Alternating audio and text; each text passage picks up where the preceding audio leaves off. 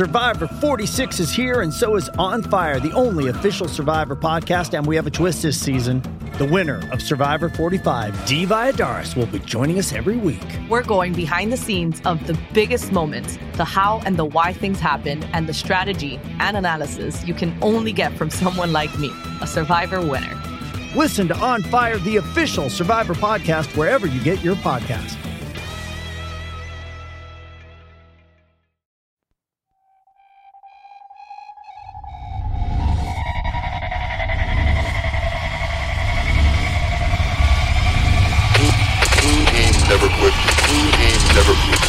Never Quit Radio.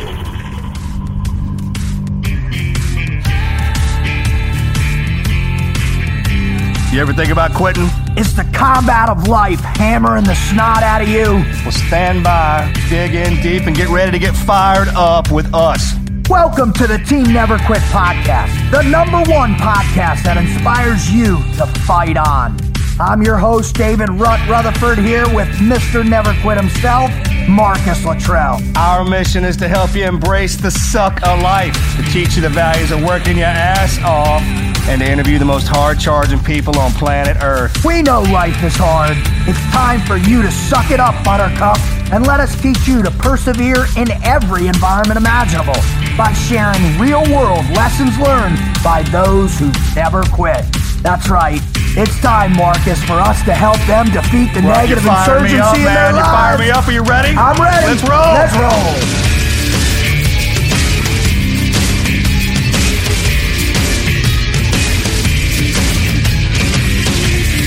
Marcus, I'll tell you what, when I started preparing for this show, I started thinking, my gosh, what are you going to do? You got to keep your composure on this one because a lady is coming on the show. A lady is coming on the show. And it got me more focused to think about, my gosh, the incredible life that she's led, right? The challenges she faces as a woman.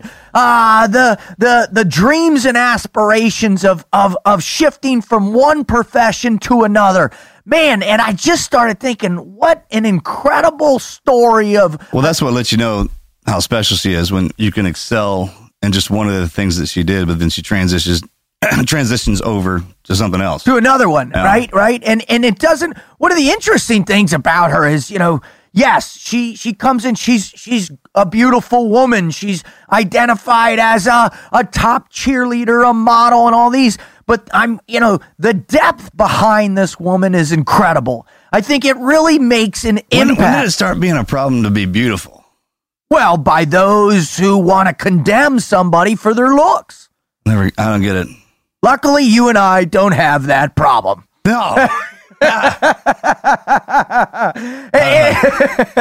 I think that's the beauty. We have had to use... I just want to say right now that I don't have any problem that she's beautiful coming on here. That's what I figured. That's what I mean. So if we would treat her equally. So if this is your first time tuning into the Team Never Quit podcast, Mr. Never Quit and I want to welcome you.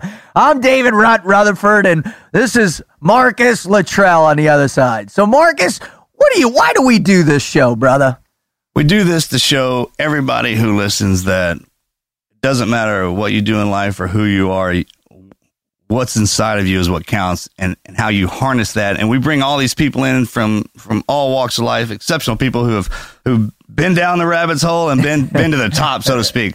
And then we peel behind the curtain and look in there and do the attention to detail, the little things that you have. The pain, the discipline, exactly. all the things all that comes in that you build on to get to where they were at. And when you look at it like that, man, it's everybody can do it. Everybody can do it. And that's what we want you to believe. We want you to recognize that no matter who you are, where you come from around the world, whatever socioeconomic background, whatever color your skin is, race or gender, it doesn't matter. You have the power to never quit as long as you tap into these core fundamental ideas that our guests share with us over and over again. If you want to know more about why we do what we do, who we are, and who we've had on the show, please visit our website at tnqpodcast.com. That's tnqpodcast.com. And while you're there, check out all the different shows, listen to all the different stories, and find the one that inspires you. Also, go visit the teamneverquit.com website, and you can check out our cool merchandise, the Team Never Quit speakers, the ammunition we sell, and all the other things that will bring you onto the team, because we believe, and that's why Marcus has started the whole Team Never Quit group, the membership. The idea is to create a group of people that can coalesce together around this mentality. It's team. Yep. Period. And where team plays the most important role in our life, where that team life mentality really comes into play, is when the going gets tough. When the combat of life is beating us down, that negative insurgency is pummeling us over and over again. We need to have a place to go, to be lifted out of the ashes, to rise to the place where we can achieve with great people around us. And that is the Team Never Quit esprit de corps. All right.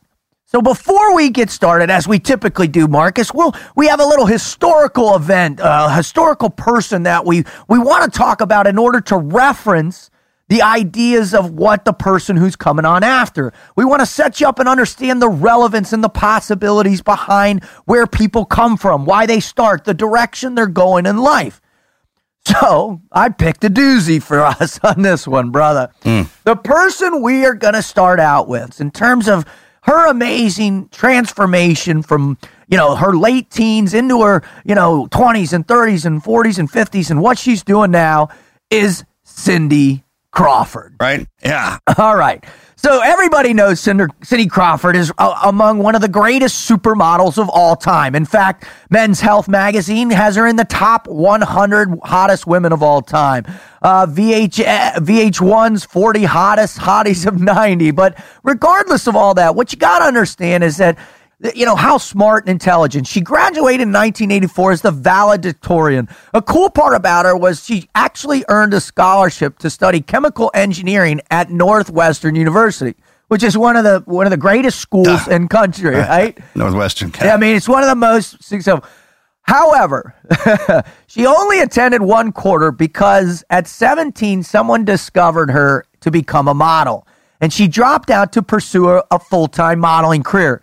Now, thank God she did, because she went on to appear in Vogue, Harper's Bazaar, Thank you, Cindy, for doing that. Yeah, thank you. I just wanted to thank you from the Generation X guys for giving up that scholarship at Northwestern and following this path. Following this dream, because she went on to appear in every major modeling campaign, every major magazine, every major designer, from Versace, Calvin Klein, David Yurman, Oscar de la Renta. Everybody out there had to have Cindy Crawford, the hometown girl from Illinois.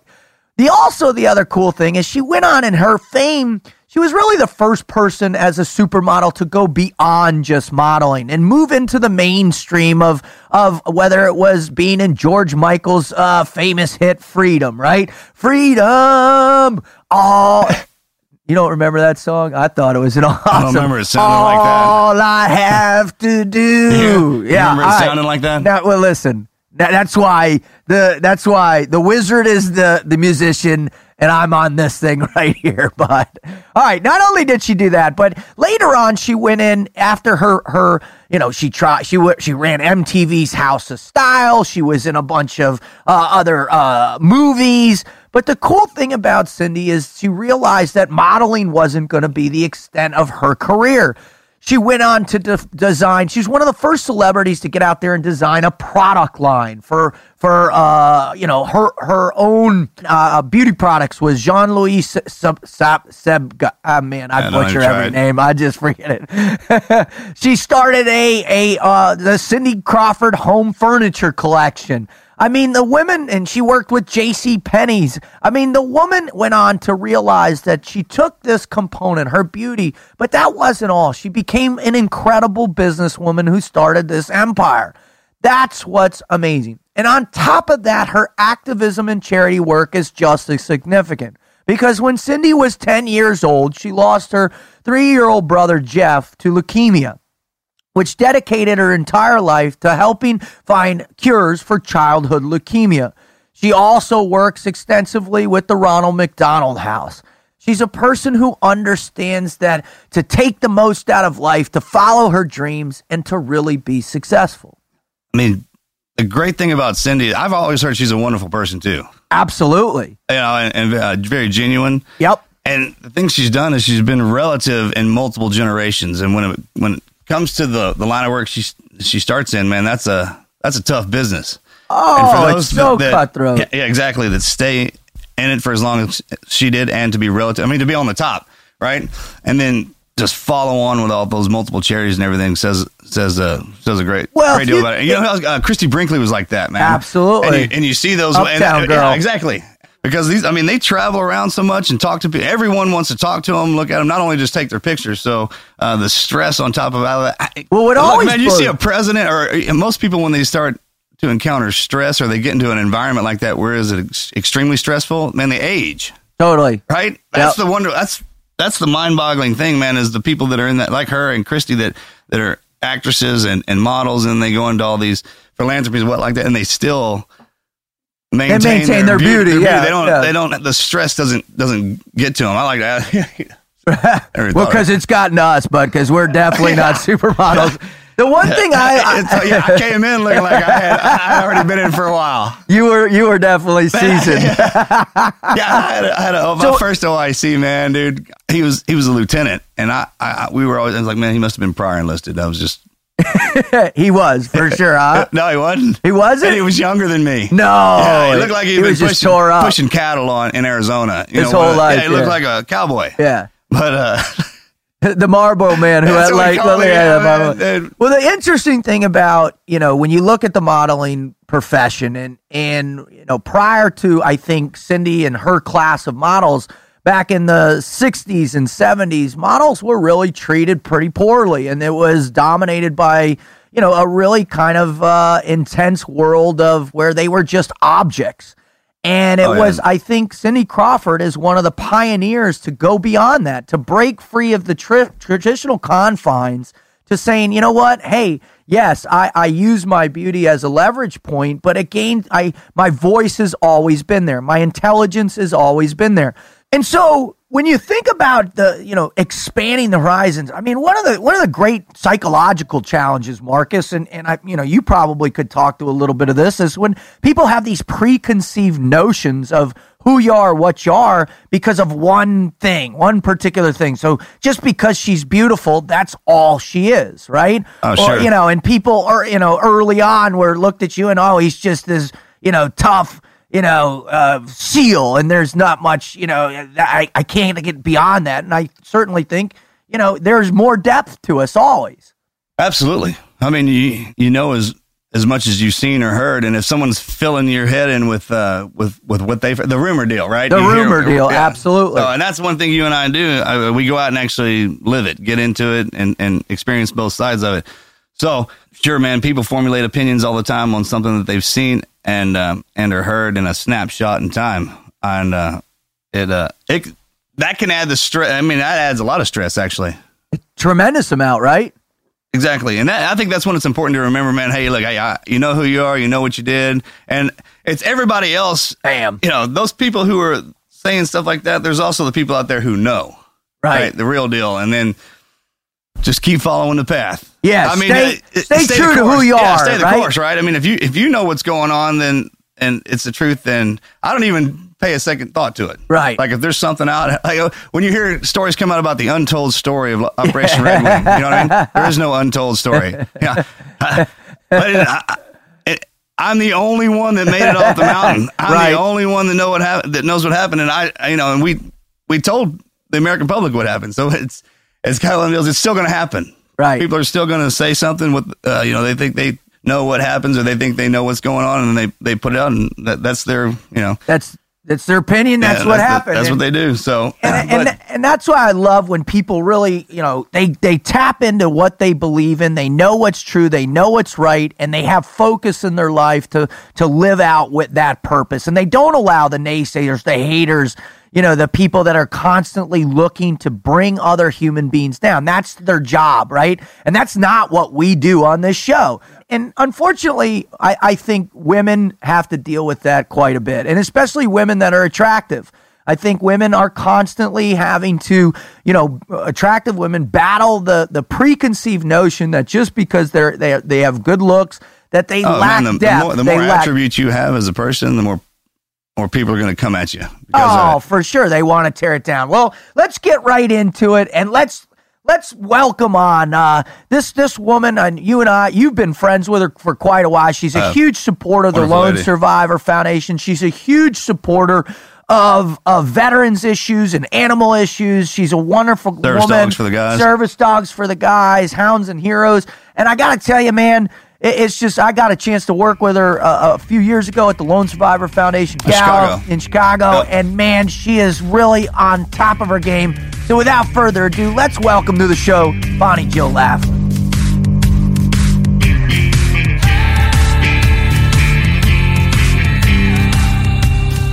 Marcus, I've got to tell you, here's the deal. Okay, it's very rare in your life that you have an opportunity to bring someone on, to get to know somebody who really has seen the spectrum of sports across its entirety, right? Who's seen it on the field, who's seen it off the field, who's been in the back office, who's been in the front office, who's been around it, who knows sports inside and out, and by the way, who's a woman. So is good at it. And is awesome at what she does. Right. And so for me, that gets me pumped up, man. That gets me fired up. And so excuse me there, Vern. We are so honored to have Bonnie Jill Laflin to the Team Never Quit podcast. So thank you for coming on. Hey, it's Kaylee Cuoco for Priceline. Ready to go to your happy place for a happy price? Well, why didn't you say so? Just download the Priceline app right now and save up to 60% on hotels. So whether it's Cousin Kevin's Kazoo Concert in Kansas City, go Kevin, or Becky's Bachelorette Bash in Bermuda, you never have to miss a trip ever again. So download the Priceline app today. Your savings are waiting. Go to your happy place for a happy price. Go to your happy price, Priceline. Everybody in your crew identifies as either Big Mac Burger, McNuggets, or McCrispy Sandwich. But you're the Filet-O-Fish Sandwich all day. That crispy fish, that savory tartar sauce, that melty cheese, that pillowy bun. Yeah, you get it. Every time. And if you love the Filet-O-Fish, right now you can catch two of the classics you love for just $6. Limited time only. Price and participation may vary. Cannot be combined with any other offer. Single item at regular price. Ba-da-ba-ba-ba. Thank you. It's an honor to be talking with you and Marcus. I'm big fans, so thanks for having me. Well, it's funny, and I wanted to bring this up. The first time I got to meet you is when we were doing the Lone Survivor Gala a couple of years ago up in Chicago, right. And we came up and they introduced me to you, and I was like, oh, great, and went back and was doing a little research on you. And the thing that blew me away, and I hope we'll get to, is just the extended time that you've committed to troops and the amount of time you've actually gone down range, right. Which is because I was there and I was walking away. I was walking somewhere and you're like, hey man, like eight deployments or something like that. 18, right? I just remember, David, you said deployments, and so everyone thought I was, in the Marines or a SEAL or something. But then they didn't realize I was just, an entertainer going to, over to USO tours. When you leave out of here into a combat zone, first away, here, let me just roll through how I think about it. All right, you're going to a war zone, so it's a mini deployment. I was just giving you some props. I got some sand in my boots, but I'm out there as long as y'all. I like that. That is cool. Right. That is cool. Well, Bonnie, she is. She steals a lot of great material. All right, so welcome to the TNQ podcast. The way we get started, in order to warm up our brains, just like we would do our bodies, right? We give what's called the Mad Minute. Now, this is just off the cuff. We're gonna fire questions at you, and you just give us the first thing that pops into your mind to get your gray matter ready to talk about the other stuff in a sec. So, are you ready to go? I am. All right, Marcus. I'm ready. All right, fire when ready. All right, favorite superhero? Captain America. Nice. Yes, right here. Can you see him behind me right here? He's right here. I have a Captain America shirt. Nice. That's what I love. That's what I love. All right, here you go. Do you prefer Instagram, Twitter, Facebook, or Snapchat? Probably Twitter. I like talking to my fans and getting messages out there, so I'd say Twitter. There you go. Check. First car? First car was a Ford F-150. Actually, I'll take it back. It was a dually that my parents had, so I had to bring all my horses around, and then I got an F-150. A dually. Was it a crew cab dually? Yep. Had a girl. She had a dually. I mean, come on. Now I'm embarrassed. Right? With the baseball cap driving around. I mean, that's a big thing. When, I had a Southern boys see that thing. I had a 1985 Maxima. I mean, Bonnie Jill had a dually. Right? That's cool. And it was a diesel. Oh my God, that's back epic. in the day, diesel too is real loud. Yeah, all right. Next question. If you could have any dream career that's not what you're doing now, what would it be? I think I'm living the dream now, what I'm doing, but the only other thing I would want to do is actually own my own sports team. I don't know if that's really a career when you're an owner, but sure it is. That's one thing I want. Well, that's pretty lofty. Yeah. Let me know when you do, because I want to be a scout for you. Good. Movie character you'd play out in real life? Movie character, ooh, that's a tough one. Movie character that I would play in real life? Yeah, if you could become... If you could play them out, if you would play their part and that was your life in the movie. I gotcha. How about Tomb Raider? Tomb Raider? Laura Croft? Yes. Oh, that's awesome. That's awesome. That's a treasure hunter. You could actually do that. Adventure, man. All right. Next question. Give us one bucket list item. Let's see. Bucket list item. God, these are tough. I would say... training with the Navy SEALs. I have really wanted to do that. We appreciate that. And that's not me just making this up. I really have always wanted to. I don't know if I could keep up, but I've always just wanted to say I experienced that. That's cool. All right. So what's your power animal? My power animal? Yep. Oh, I just say probably, and people always ask me what animal I think I am. I'm going to say a horse. I grew up on a horse ranch, and I feel like I'm a horse sometimes, and that's me. I love it. Now, I feel like a horse's ass most of the time, but that's never. I saw a war bonnet paint the other day, man. That I grew up on a horse ranch. No, we'll get into that later. I'm sorry. War paint? Where are you going with that? A war bonnet paint. I saw a war bonnet paint the other day. You don't see him a big old stud horse war bonnet. His whole head was covered up, but his mane, he was brown around the head. He had a white mane coming out of the top, and the rest of his body was white. Oh, wow. Yeah. Oh, man, it's something. I didn't mean to go off on that. No, horse guy, too. Yeah. I just never understood it. My aunt growing up, she had horses. I love them, but, man, they're unpredictable. That makes me a little nervous around them, Yeah, no, they're not. Are they? They're pretty good. Smart, man. That's what people who... And they can tell you're nervous. If they know that you have bad nervous, they'll buck you right off. Right? That's me. That's me. Right you ever seen the wildest Mustang or wildest thoroughbred around a special needs child? Awesome. All right, last question, College football or the pros? Oh, that's tough because I'm a Longhorn, so I love my Longhorns, but I love my Cowboys too. That's kind of 50-50. Hey, you and my brother get along, man, because he's Captain America freak and a Longhorn. Really? Yeah. Does he love the Cowboys or the Texans? Yeah, he lives up. He's going to school up and down. Yeah, that's right. Oh my gosh. That's the full Monty the right there. Yeah, right. She loves horses. She loves Longhorns, and she's a Dallas fan. Yep. Drove a dually. Are you married? Wait a minute. This is kind of one of those unicorn.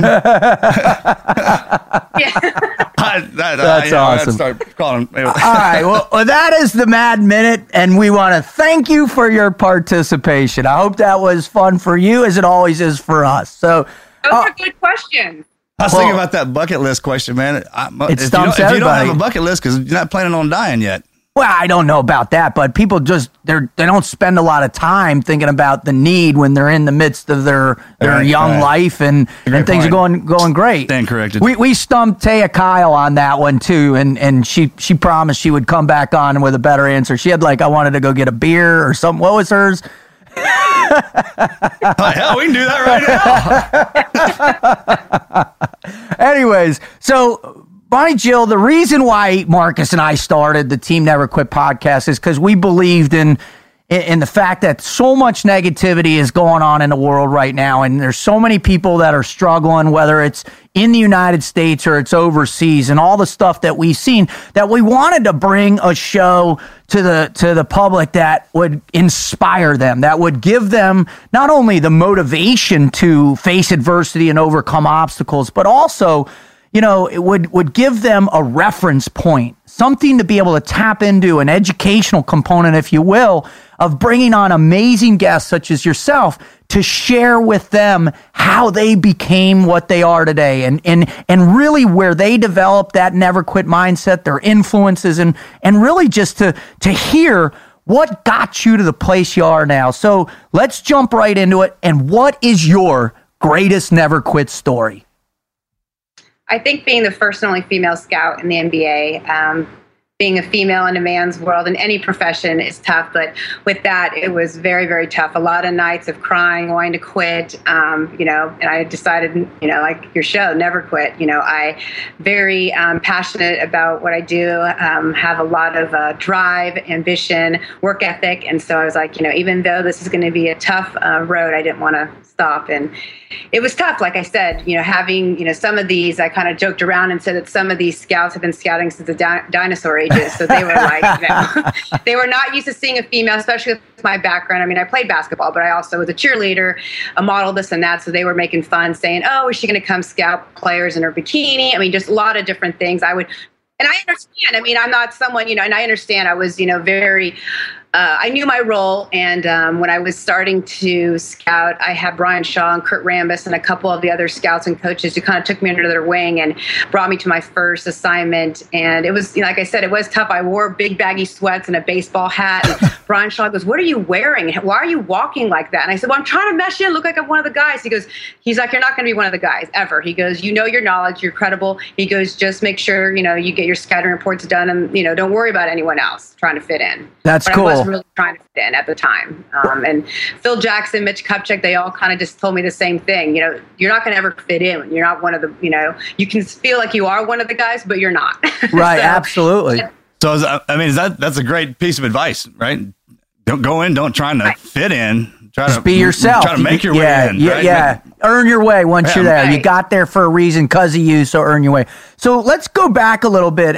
Tell us about the transition of how you were, where you were at and what you were doing. How did that all go down where next thing you know, you get asked by the owner and say, hey, do you want to be a scout? Right. I was actually covering the Lakers for the CBS affiliate in Los Angeles. So I was doing post and pregame. And Jerry Buss, the late Jerry Buss, always was one of those owners that liked to think outside the box. And he also was always looking for ways to incorporate females. He was, the first owner in the NBA to bring in cheerleaders. So he kind of liked bringing the female aspect. Plus his daughter runs business operations, Jeannie Buss. And so Mitch Kupchak and him and Jeannie all came to me and said, hey, we really want to try a female. We know the triangle offense. We know that, it was Pac-10 at the time, Pac-10 and Big 12 conferences. Why don't you go on the road, scout a little bit, see how you like it, and, we'll kind of rate you from there. And they liked my scouting reports, and they signed me to a 5-year deal and then a 5-year deal again. Wow, that's incredible. I mean, how come, what do you think is the big resistance for integrating more women into scouting or into front office positions within major league sports? I think it really is just, right? It's an old boy, it's an old boys club. I mean, just like, at the military, I mean, there's certain things that are just, normally, male dominated, and they really don't like to bring, females in. You're starting to see females now more in the NBA and different sports, with Becky Hammond at the Spurs, and there's some football coaches coming in now. So it is starting, but it's very, very slow process. It is. It was funny. Before you came on, I reached out to one of my close friends, Mike Rickard, who's the head of scouting for the Red Sox. And I was talking to him about it and said, hey, why is it that women haven't moved into those positions? He goes, quite frankly, and their organization's very progressive. They'll try anything with it, whether it's scientific or whatever. And he was like, a lot of his senior scouts are guys that have been in baseball for 35, 40 years. And they're still holding on to that antiquated mentality that this is our world. It's ours. Nobody else. Women can't break in. And what you're saying is that when you did come in, did you face that? How did it ever go away, or was it just something that you learned to deal with? I learned to deal with it. I have thick skin. So, like I said, no one knows that I was crying at night because I didn't let anyone, always have my game face on during the day. But yeah, I mean, you started to have to get used to it. I mean, over time, yes, there was respect with the coaches and the scouts and other front office, but there was still the resistance from a lot of the older scouts who, like you said, have been around for so long, and they just don't want, it's not like a sexist thing. They just don't want females, in their department, I guess you could say. The good old boys club. Bruce and how you perform. Yeah. Right? Right. And I get it. I mean, it's I wasn't trying to be any different from them or get more PR or anything like that, so I really was there to get a job done. But it's still something that they didn't really care for. Even the Boston Globe did a feature on me, and we thought it was going to be something kind of positive. Ended up being them just slamming me. It was during the finals, so Lakers, Celtics, I should have known better. But then Derek Fisher comes over to me and says, "Have you seen this?" And I'm like, no. And it was just, it was bad. It was just ripping me, Well, that's Boston. Boston Globe, right. And so, and this was done by a female writer, which was kind of calling to me. You have a woman's back working in sports. But, that was the first time I was like, okay, this is going to be an interesting journey. I was always fascinated how you've integrated yourself into multiple facets of the sporting world and become great at it. So it gives you a unique perspective on multiple things that you're talking about. The boys club, they don't have that. So, I mean, if you have that knowledge from actually being in there and doing that, I mean, trust me, man, when you're the one reading out the stats, people who truly concentrate on that stuff, they're going to go to the person who has the most knowledge. Absolutely. Right? I mean, that's the way it goes. Well, that's what great performers do, right? People that really care about reaching the threshold of the highest performance. She grew in life and as an adult, man, she transitioned into multiple things in the same. Well, that's a good point you're making right there, is she grew in life. So what I want to know is, Bonnie Jill, is where did that passion for athletics start? I know you grew up on a horse farm and your dad was into horses and you guys lived on a ranch and all that, but when was the moment where it was like, click, I love sports? I think a very young age. I was a daddy's girl, so I was going to a lot of sporting events with my dad. That was my way to always be with dad. And I wasn't that typical kid that just wanted to, get some foam fingers and cotton candy and stuff. Like, I really, for some reason, I don't know what it was, had some passion for sports. Wanted to ask, my dad, how fast that kid run the 40, and what college did he go to, and what is an RBI?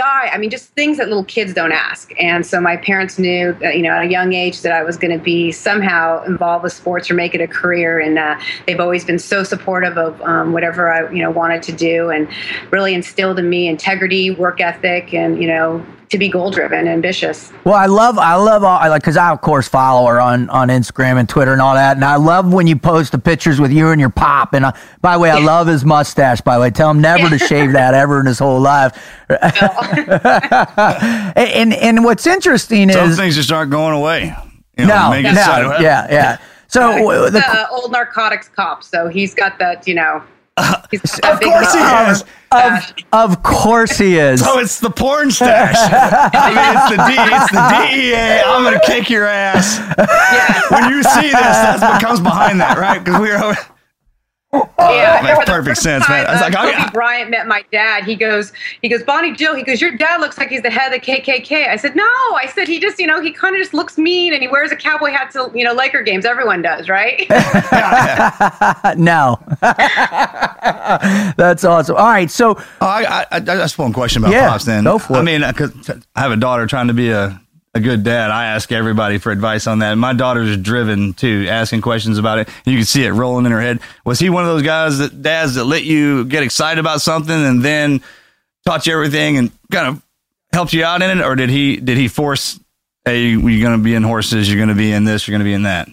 No, my mom was the one who'd force things. And then my dad was the one that was very supportive in anything I did. That says in my family too. Yep. So my mom was forcing me to do pageants and do this and that, that I was like, whatever, I didn't really care for. And then, my dad, when it came to playing softball, riding horses, he was, very supportive, plus he loved that aspect of it. But I think it's because I'm such a daddy's girl. I kind of wanted to be like dad. That makes total sense. We're wired, absolutely. Women make how it's going to go, and then the men enforce it, right? Teach you everything. Right? So exactly. It's a great dynamic. Yep. So far. All right. So when we go back to, you're in high school, you're in athletics, you're doing other things, what was in your mind where you wanted to go in life? I mean, what was, Bonnie, Jill, like, what was your target area that you were determined to set out on that path for? I don't know, I've always just kind of had this conquer the world mentality. So when I said earlier that I wanted to own a sports team, that's what I was thinking the whole time. I need to make more, enough money so I can support my charity and own a team and just have fun. But I always was just thinking, sports. And I loved it. So I knew it could be something where you get paid for, but loving it. And that's what you should do when you're in a career. That's exactly right. Hey, here's how I know you're going to have a sports team one day, because you always hear about the greatest owners and they talk about it like, man, they started just at the beginning when they were young, right? Working at the team, doing anything, a cheerleader, working their way up. She's a scout. I mean, so when you are the boss, you do own the team. When you have people who work underneath you and they come up with the excuses like that, that's an excuse. I know because I did that. Right. Absolutely. That's what's great in the SEAL teams, man. As you get seniority and you've had those quals when the new guys come up, like, it's not working, because you're like, yeah, try again, get back over there. Absolutely. So you'll have one day. Well, which we need some tickets, by the way. All right. So the question now, let's shift the focus a little bit and move towards, when did your passion to, really helping troops, not only going over doing USO stuff, but also, starting your charity that you started. And I want you to talk a little bit about that. But when did that all kick off for you? Well, I grew up in a military family. Both my grandfathers served in World War II. One was actually awarded a Silver Star and a Purple Heart. He was in the Bataan Death March, which I'm sure you guys. Yeah, and he was a POW. So, and then my uncle was a career Marine who served in Vietnam. So all the people in my life I looked up to were military or law enforcement. So at a young age, I wanted to make sure that I always supported my heroes. And my uncle one time told me how when he was in Vietnam, Elizabeth Taylor visited them and how it just changed the morale and the, just everything about that, he said, just really helped them get through that war at the time. So I remember thinking, gosh, one day I hope I can go over and entertain for our troops. And I was able to with the Dallas Cowboy Cheerleaders in Bosnia and Japan and Germany. And then from there was able to keep going on my own and MC, downrange in Iraq and Afghanistan with Toby Keith and Gary Sinise and you name it. And it's just it's such an honor just to be able to go over there, bring a piece of America to our troops, tell them that there are people here that support them. It's like I said, it's really life-changing to be there. Well, tell us a great never quit story about being downrange for us. I know you got one in all the trips you made, so give us a great never quit story about being downrange. Oh gosh, there's so many. I mean, one time, and I'm not making this up. I know some of these reporters make things up all the time when they're there, but I actually was up in a Black Hawk and they started to fire some RPGs at us, and they thought that I was in the helicopter and the bird with Cheney and McCain, and it was one of those things where they thought we were one of the other Black Hawks, and I was with a bunch of wrestlers and. Diamond Dallas Page was saying the Our Father. Diamond Dallas, yeah. EDP. They were all like crying and just freaking out. And I don't know what's wrong with me. I kept thinking, wow, if this is the way I'm going to go out, this is huge. I want to go out like this. Right? Thank you. Come on. The way to go. And the rest were just, they were literally like a couple of the girls were crying and I was just like, oh wow, this is badass. So I'm kind of weird, but anyways. No, that's not weird. That's cool. There were so many times mortars were going off, like you said, you're in a war zone, but I don't know, to me it's like, we're protected by the best, and I never felt like I wasn't safe. I always felt I felt safe. It was weird. A lot of people are scared to go downrange. There's a lot of rappers who say they're, all tough, and then, right before they cancel because they're scared. So it's funny. You kind of see that some of these celebrities aren't as tough as they think they are. Not at all. Not at all. I was thinking about, she was telling a story of the pilots flying that and the gunner, they were like, bro, we got to get through this one. Totally. You better fly the rotor off this damn thing to get out of here with who we got in here. I remember flying my first night up and the tracers come up and out of the mountainside. And I'm like, what are they? They're shooting at us, man. Yeah. They're shooting at us? Are we really telling me to get back because I was trying to look out the window and they were like, man, please get back. Yeah, and the Blackhawks aren't built for comfort. No. Right? So when you start taking strafing rounds and they got to start doing some maneuvering, man, when you get sucked to the wall, they have the doors on it? Oh, of course they did. I'm sorry. Yeah. And then they call some Apache support, everything. Oh, really? Yeah. That is awesome, man. Awesome. I thought it was Hey, you great. were in it. They got to call for some Yeah, backup. yeah, totally. I love it. All right. So tell us a little bit about charity. Did the charity come during that time, after? Tell us about that. I was involved with so many different charities that I was helping out, Semper Fi Fund and Operation Gratitude and you name it. And so I wanted to be able to start my own as well. And I love dogs. So I wanted to be able to start pairing up, dogs with our heroes when they come back. So we rescue dogs from the shelter, and then we train them, and then we pair them up with, a lot of the wounded warriors. And it's been very, very rewarding, and I love it. Well, I love how you describe it online, where you're like, we rescue the dogs, and then the dogs rescue the vets, and I love that concept. It's a beautiful thing of that, refurbishing the soul of the animal, and then it just translates perfectly into the soul of the individual. Basically, saving 2 lives. It's Best awesome. program ever. I mean, me and Mr. Rigby. Rigby's actually. I was going to ask you if he was there. Oh no, right here. He comes in with us almost every show for sure. Is that a dog? I keep in the background. I keep catching my eye. Do you have one of your dogs in the background? I think I see his tail wagging. Oh no, that's my cat, but I have dogs too. Actually, a blind military bomb sniffing dog that got blown up in Afghanistan, and no one wanted his handler didn't want him, and so we took him in. So he's a big German Shepherd, and we Lucky? love him. Is his name Lucky? Wow, that's awesome. All right, tell me. That's a great program, by the way. I mean, because when I got out and I got Riggs, I got thrown into the world that I'm in right now. It's just me and him. Morgan was still in the teens, wasn't married or anything like that. I mean, this dude, millions of sky miles, just 24/7. Like, the thing with the dogs, when y'all pair them up, is we have 2 lives with these dogs. Most of the time, people have pets. They go out during the day. The amount of time they spend with them, man, with this guy, I've gotten so much time with him. Just amazing. I mean, it's kind of an anxiety thing when you live. No, that's a good question. No, because obviously you got dropped in the middle of the madness and all this. 2 weeks. 2 weeks, right? Yeah. And now all of a sudden you got Rigby with us or with you. When you would finish a speech or a presentation or whatever, and you go back, what was that connection that makes it so valuable? Was it? Man, it's just kind of weird. The dog mentality, that loyalty, always happy to see you, always in a good mood, no matter what it is, up with you. Right. And he is, if I get up out of bed and go anywhere in the middle of the night, you know the deal. He's with me. He's always focused on me. And when after a while, when something shows you that much attention, man, you naturally just kind of start showing it attention. And what happens is you start taking care of it, and you have feelings for it, and you redevelop.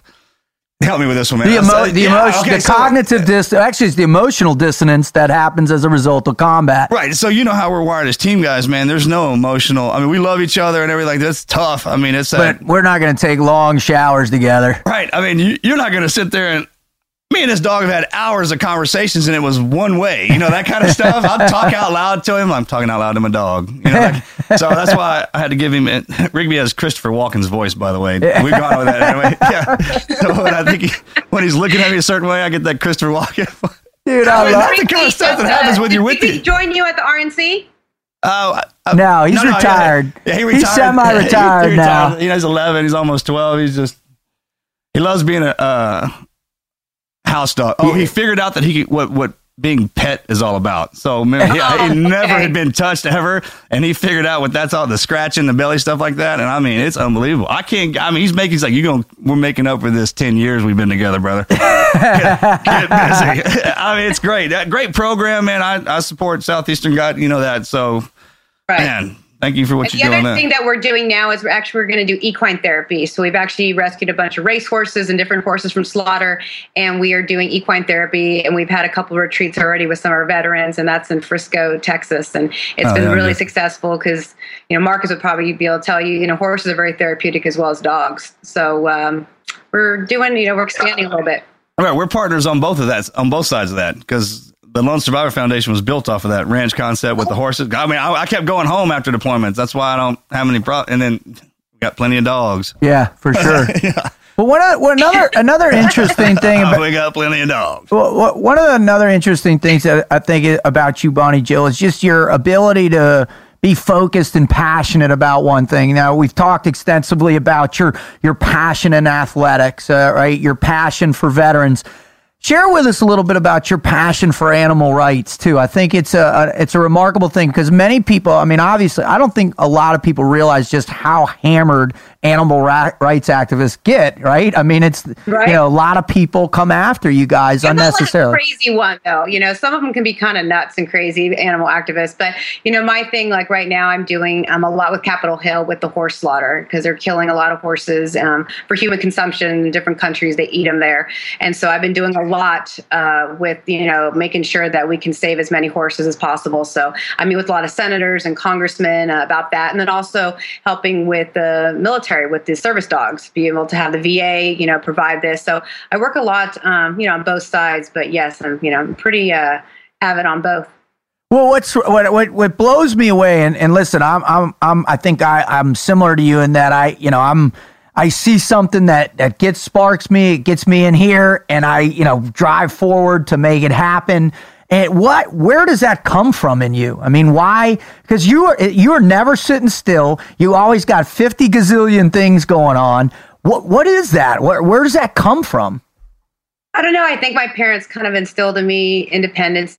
Obviously, I've sacrificed a lot. That's why I don't have any kids or married. Everything goes into my career in charity. And I think that's my parents always were really big on giving back. They always, let me know that that's very important, to always pay it forward. And we're put on this earth, to make sure that we make a difference. So again, at a young age, I was, helping, with my parents with a lot of different things, with the homeless veterans to, you name it, rescuing dogs from the shelter. So that's something at a small age. So basically sports, military, and animals was something. And I guess it's kind of being a voice for the voiceless, if that makes sense. Totally. Absolutely. Well, I mean, those three components make up my life. Growing up from a kid, I mean, it's just, and that's what it is. It makes up who you are. All the stuff that you do and all these components in your life that you reach out and touch, you pull all those together. You're looking at it right there. And that's what, I mean, that's the same thing I do and Rut does, man. It's those little details about like, I wouldn't even have expected her or you to do something like that. I'm like, well, man, there's multiple levels to it, right? I got a lot of passion for multiple things. So absolutely. It's great that you can get out and do that. Too many people right now on social media that, it's great to have a successful career and it's great to be, pretty, this and that. But I think you need to have some substance. You need to be able to, have something that you're passionate about and want to give back, make a difference. I don't like when I see women who are just successful and they don't do anything with it. They don't use their platform for good. So, there's a lot of that. That's for sure. That's what comes behind it. I mean, that's the thing about it. We talk about the depth. Yeah, that's the difference. It's the people who get out and actually experience all that stuff. And when they come in and you hear their name, it's not who's standing in front of you. It's what comes with them, man. So. Right.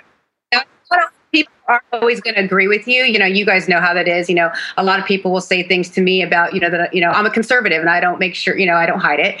I believe in God, I support our troops and I get a lot of backlash on social media about it, and I don't, I'm one of those people that you got to stand for something, right? And so I don't care what people agree with me or not. Well, I'll tell you what, at peace. That's rule number 6 for my girls is stand up for your beliefs, right? And that's something that you got to do. And it's unfortunately nowadays you get so persecuted for your beliefs, and especially if your beliefs, are as varied in a bunch of different things, and what the challenge I believe for that never quit mindset is, where do you pull the strength from? What is your core foundation, the cornerstone of your moral compass, and how do you hold true to that? So the question goes to you, Bonnie Jill, is when you are getting those haters reaching out, or you're in an environment where you're singled out, so to speak, and the pressure's on you, what do you tap into mentally and emotionally to hold hard? I have to kind of watch it because I don't have much of a filter. So there's times that I got to take a breath and be all right, okay, maybe I shouldn't tweet this out yet. Let me calm down, So I try to, if it's really someone who's just, very ignorant, I probably normally just block them and don't respond. But sometimes if it's someone that's, maybe can be educated, that's what I try to do, or I try to let them know where I'm coming from, especially when it comes right now with the Kaepernick thing with him not standing for the national anthem, there's just things that I just won't tolerate. And so I'll make sure to, speak on it and say it. And if you don't agree with me, tough. But, if you're living in America and you forget that what this country stands for and you don't, support our troops and that flag, move, take off. Go somewhere else, right? Yeah. Go to France. Man, right? Just to touch on that whole stand for something and that belief in something, man, that kind of develops trust, right? I mean, it's hard to trust somebody, man, if they don't stand for something, because if they can switch on, even if it's something totally different than you, at least they are holding hard. I mean, that's why our training is the way it is too. That if we can trust each other to take care of the little mundane stuff during the problem times, the hard times, then everything else is a joke, man. So, and that gets to the never quit mentality. It's that with other people. I mean, you can go as far as you can by yourself, man, but you get around some other people. So do you have, Bonnie Joe, last question in this segment, and we'll get to more of the in-depth how you do in your regular life in the After Actions report here in a little bit, but what are the types of people that you're looking for to be your teammates in this quest that you're on in life? No, to be a decent human being, to reach out for things bigger than yourself, to serve the greater good, but also in your own personal goals. What type of person are you hoping to surround yourself, and what type of people do you have around you right now? Yes, that's very important, to make sure you surround yourself with good people. And like all my girlfriends, they're all like-minded like myself, and they're very career-driven. They're very passionate as well. I mean, I can't be around, the girls that are superficial or don't stand for anything. So all my girls are very patriotic. They're all career-driven, very family-oriented, believe in God. So there's a lot of things that I just really like to surround myself, with family and friends. It's the same thing. I'm not saying that I'm going to look down on some if they don't have my same beliefs. They're just not in my inner circle. That's cool.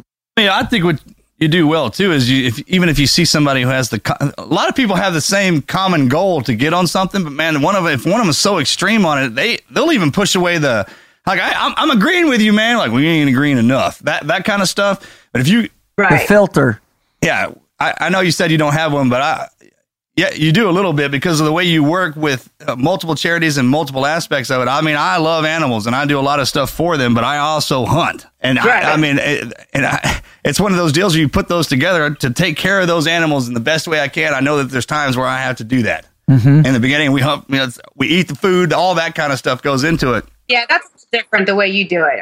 I'm talking about some of the trophies are killing giraffes and stuff. There's people in our own kind of circle that love animals that, man, will ostracize me and that's fine. I get it, man, but that's the way I live my life, and I can still work with them if possible, or if not, man, and you do that well too. So that's kind of the key, and that comes with age and the experience and being in multiple parts of it, like you are, and like I was and Rut. So being confident, yeah, you do that well. Well, we just love what you do out there. We're big fans of yours, and man, it's just thank you so much for coming on the Team Never Quit podcast with Marcus and I. Thank you. Next time I gotta do it in person because this was fun. You got it.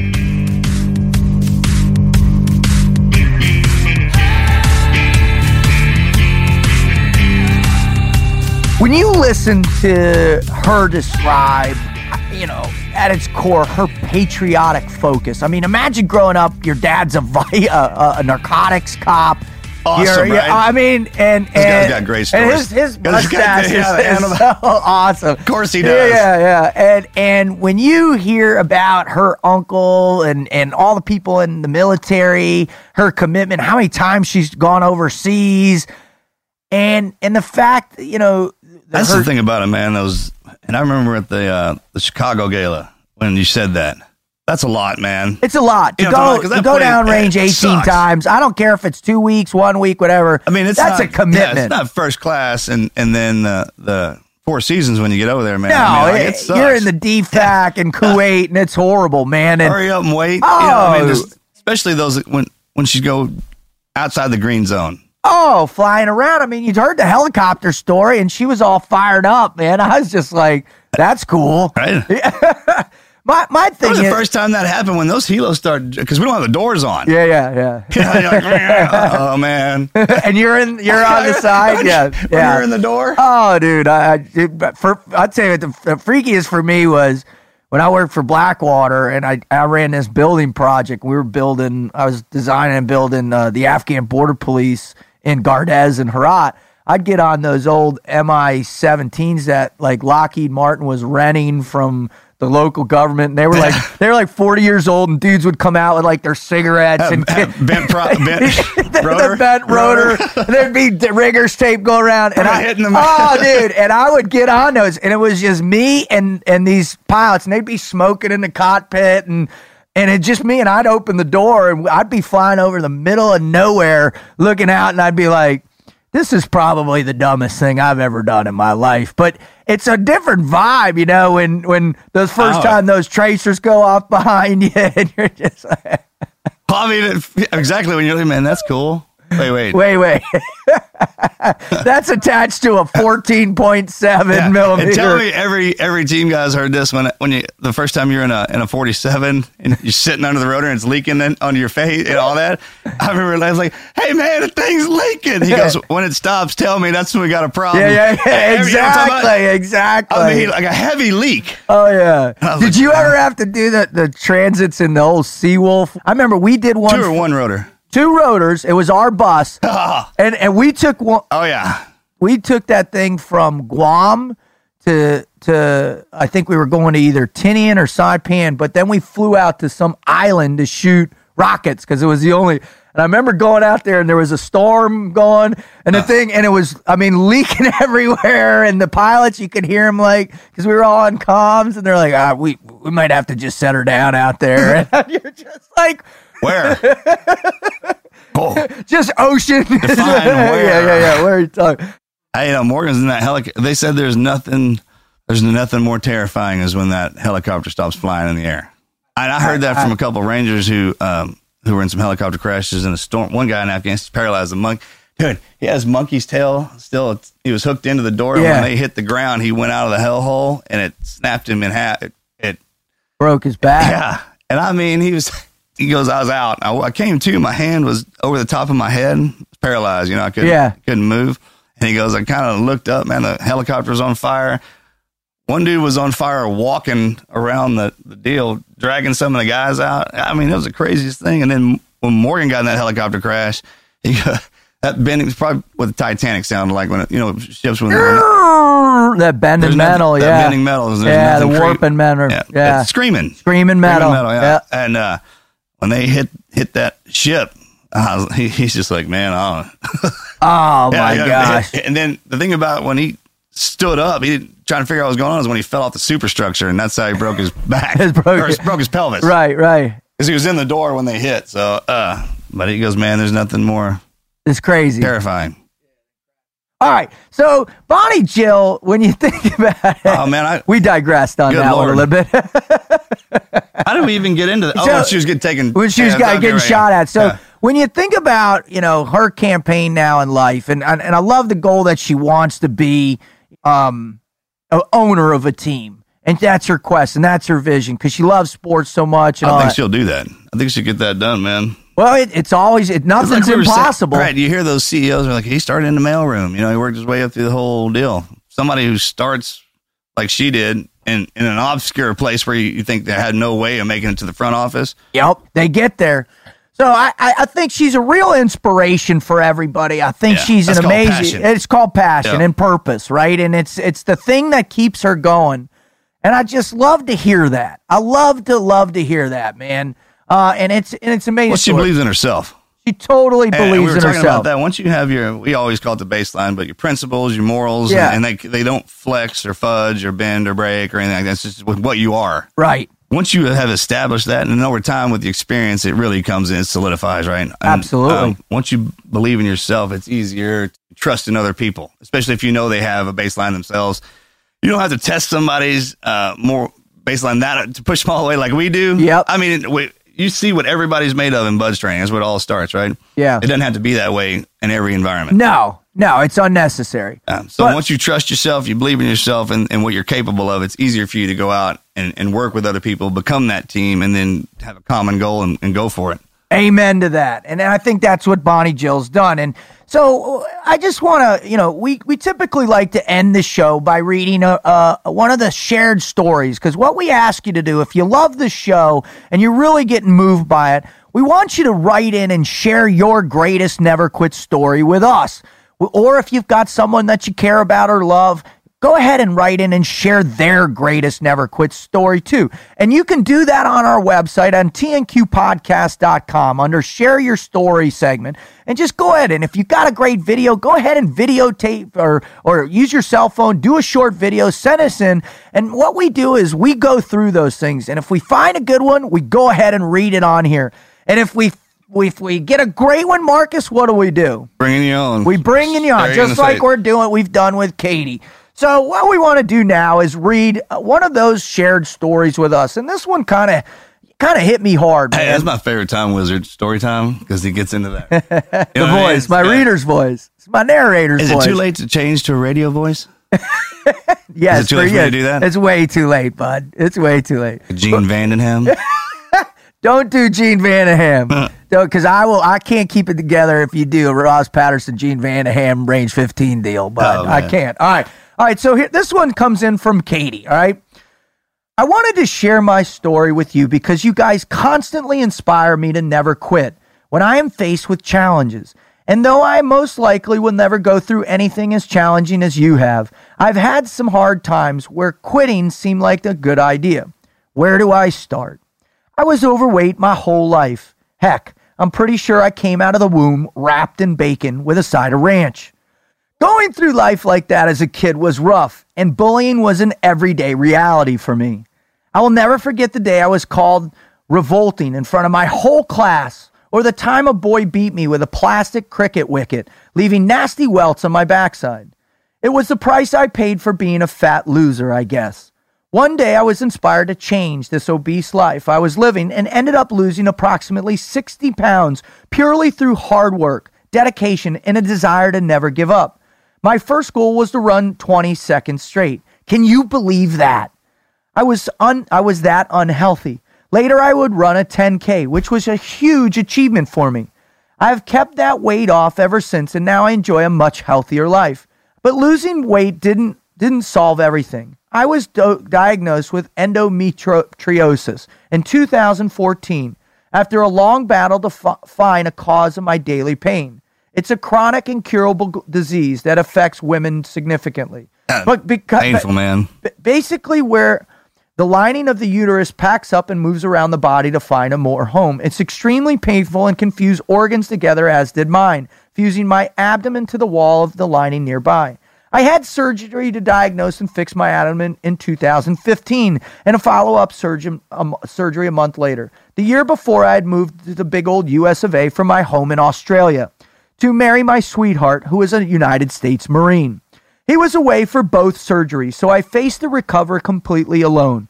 This wasn't unusual to me, though, because when I first moved to the U.S., he was deployed just 1 month later, and I spent a lot of time alone, braving the roads to teach myself how to drive on the right-hand side of the road and ask strangers for help where I didn't know anything was going on, including where to find the supermarket. Endometriosis is my daily struggle now, and there is no cure. It's hard to move some days and hard to get out and do things by myself, but I never want to be one of those people who sits and cringes and whines, and it's too hard to do things. So I force myself to get out and do as much as possible. Scratch that. Especially on hard days, I love being outdoors and spend as much time as possible. I try to make myself as mentally tough as I can, so to live a full life. Not life resting on the couch, because even though I'm in pain or sick, I don't want to become a victim of the disease.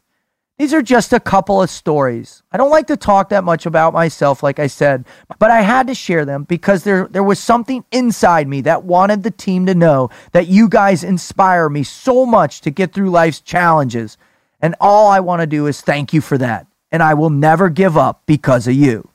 Well, Katie, thank you for writing in. Thank you for sharing that story. It's exactly what we want listeners to do, to connect through the power of the Team Never Quit podcast, to connect with the insight that the guests come on and share, to connect with the stories that Marcus and I have driven us to understand the power of the human condition, and that we're all connected through our ability to endure hardship.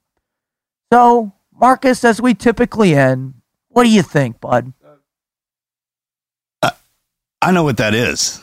Because 18 Delta, man, we study up on that. And we were talking about this last night because of how poorly we did. You did cardiology, right? Yeah. We had to study L&D. Yep. It says that she had the uterus moves around and it attaches to the intestine, which means every time she goes through peristalsis with those intestines, man, that it moves the uterus, which causes that pain, right? Intense pain. So like if you eat, you're going to be in pain. Yep. And it's just like when I watched Melanie give birth to Axe, I was standing over top of it, and one thing that team guys can do, man, you can look into somebody's eyes, see how much pain they're in relation to how bad or well or poorly they're taking it. Right. The fact that she's so positively motivated about, standing up's painful. Yep. Everything. Walking. Moving around. And then just that, I don't want to say they're conditioned to take pain more than we are, man, but they can take pain. They can take a lot of it. And then their mental attitude is what drives that. And that's what motivates, in this family, how motivating the women are is because everything they can take. And then they push through it. So why couldn't we? Amen. And that's just a prime example of that, man. People hear that word, they don't know what it is. They don't think it's any big deal. It is. And for all the women out there who suffer from whatever, and they just don't say anything, man, because they think if I say something, well, I'm a woman, and then I have a problem. I complained to my wife. I had a splinter the other day, man, and I tell you what, dude. So I didn't mean to go down off on a tirade there, but closing this out, I'd like to give thanks to God and to all the women out there for all the crap you take daily and for all the pain you put up with, just to have a smile on your face. So guys like me can think I'm manly. I'm doing a good job. I don't know, baby. To my wife, I love you every day so much more and more. And thanks to everybody out there for listening and letting us do this. Amen. And I just want to thank God, and I want to thank my family, in particular my wife, and I want to thank all the other women out there who are amazing at what you do and what you have to suffer with and what you don't, and the inspiration that you give each other. I want to thank Wizard, and I want to thank Marcus for giving me the opportunity to bring a positive outlook on life to so many people. So if you've listened to this show and you want to keep listening, please do us a favor and spread the word. Teach your friends and your family, your mothers, your sisters, how important the show can be to help you. And Katie, thank you for writing in. Thank you, Katie. That's all I got, Marcus. I'm out. We're out.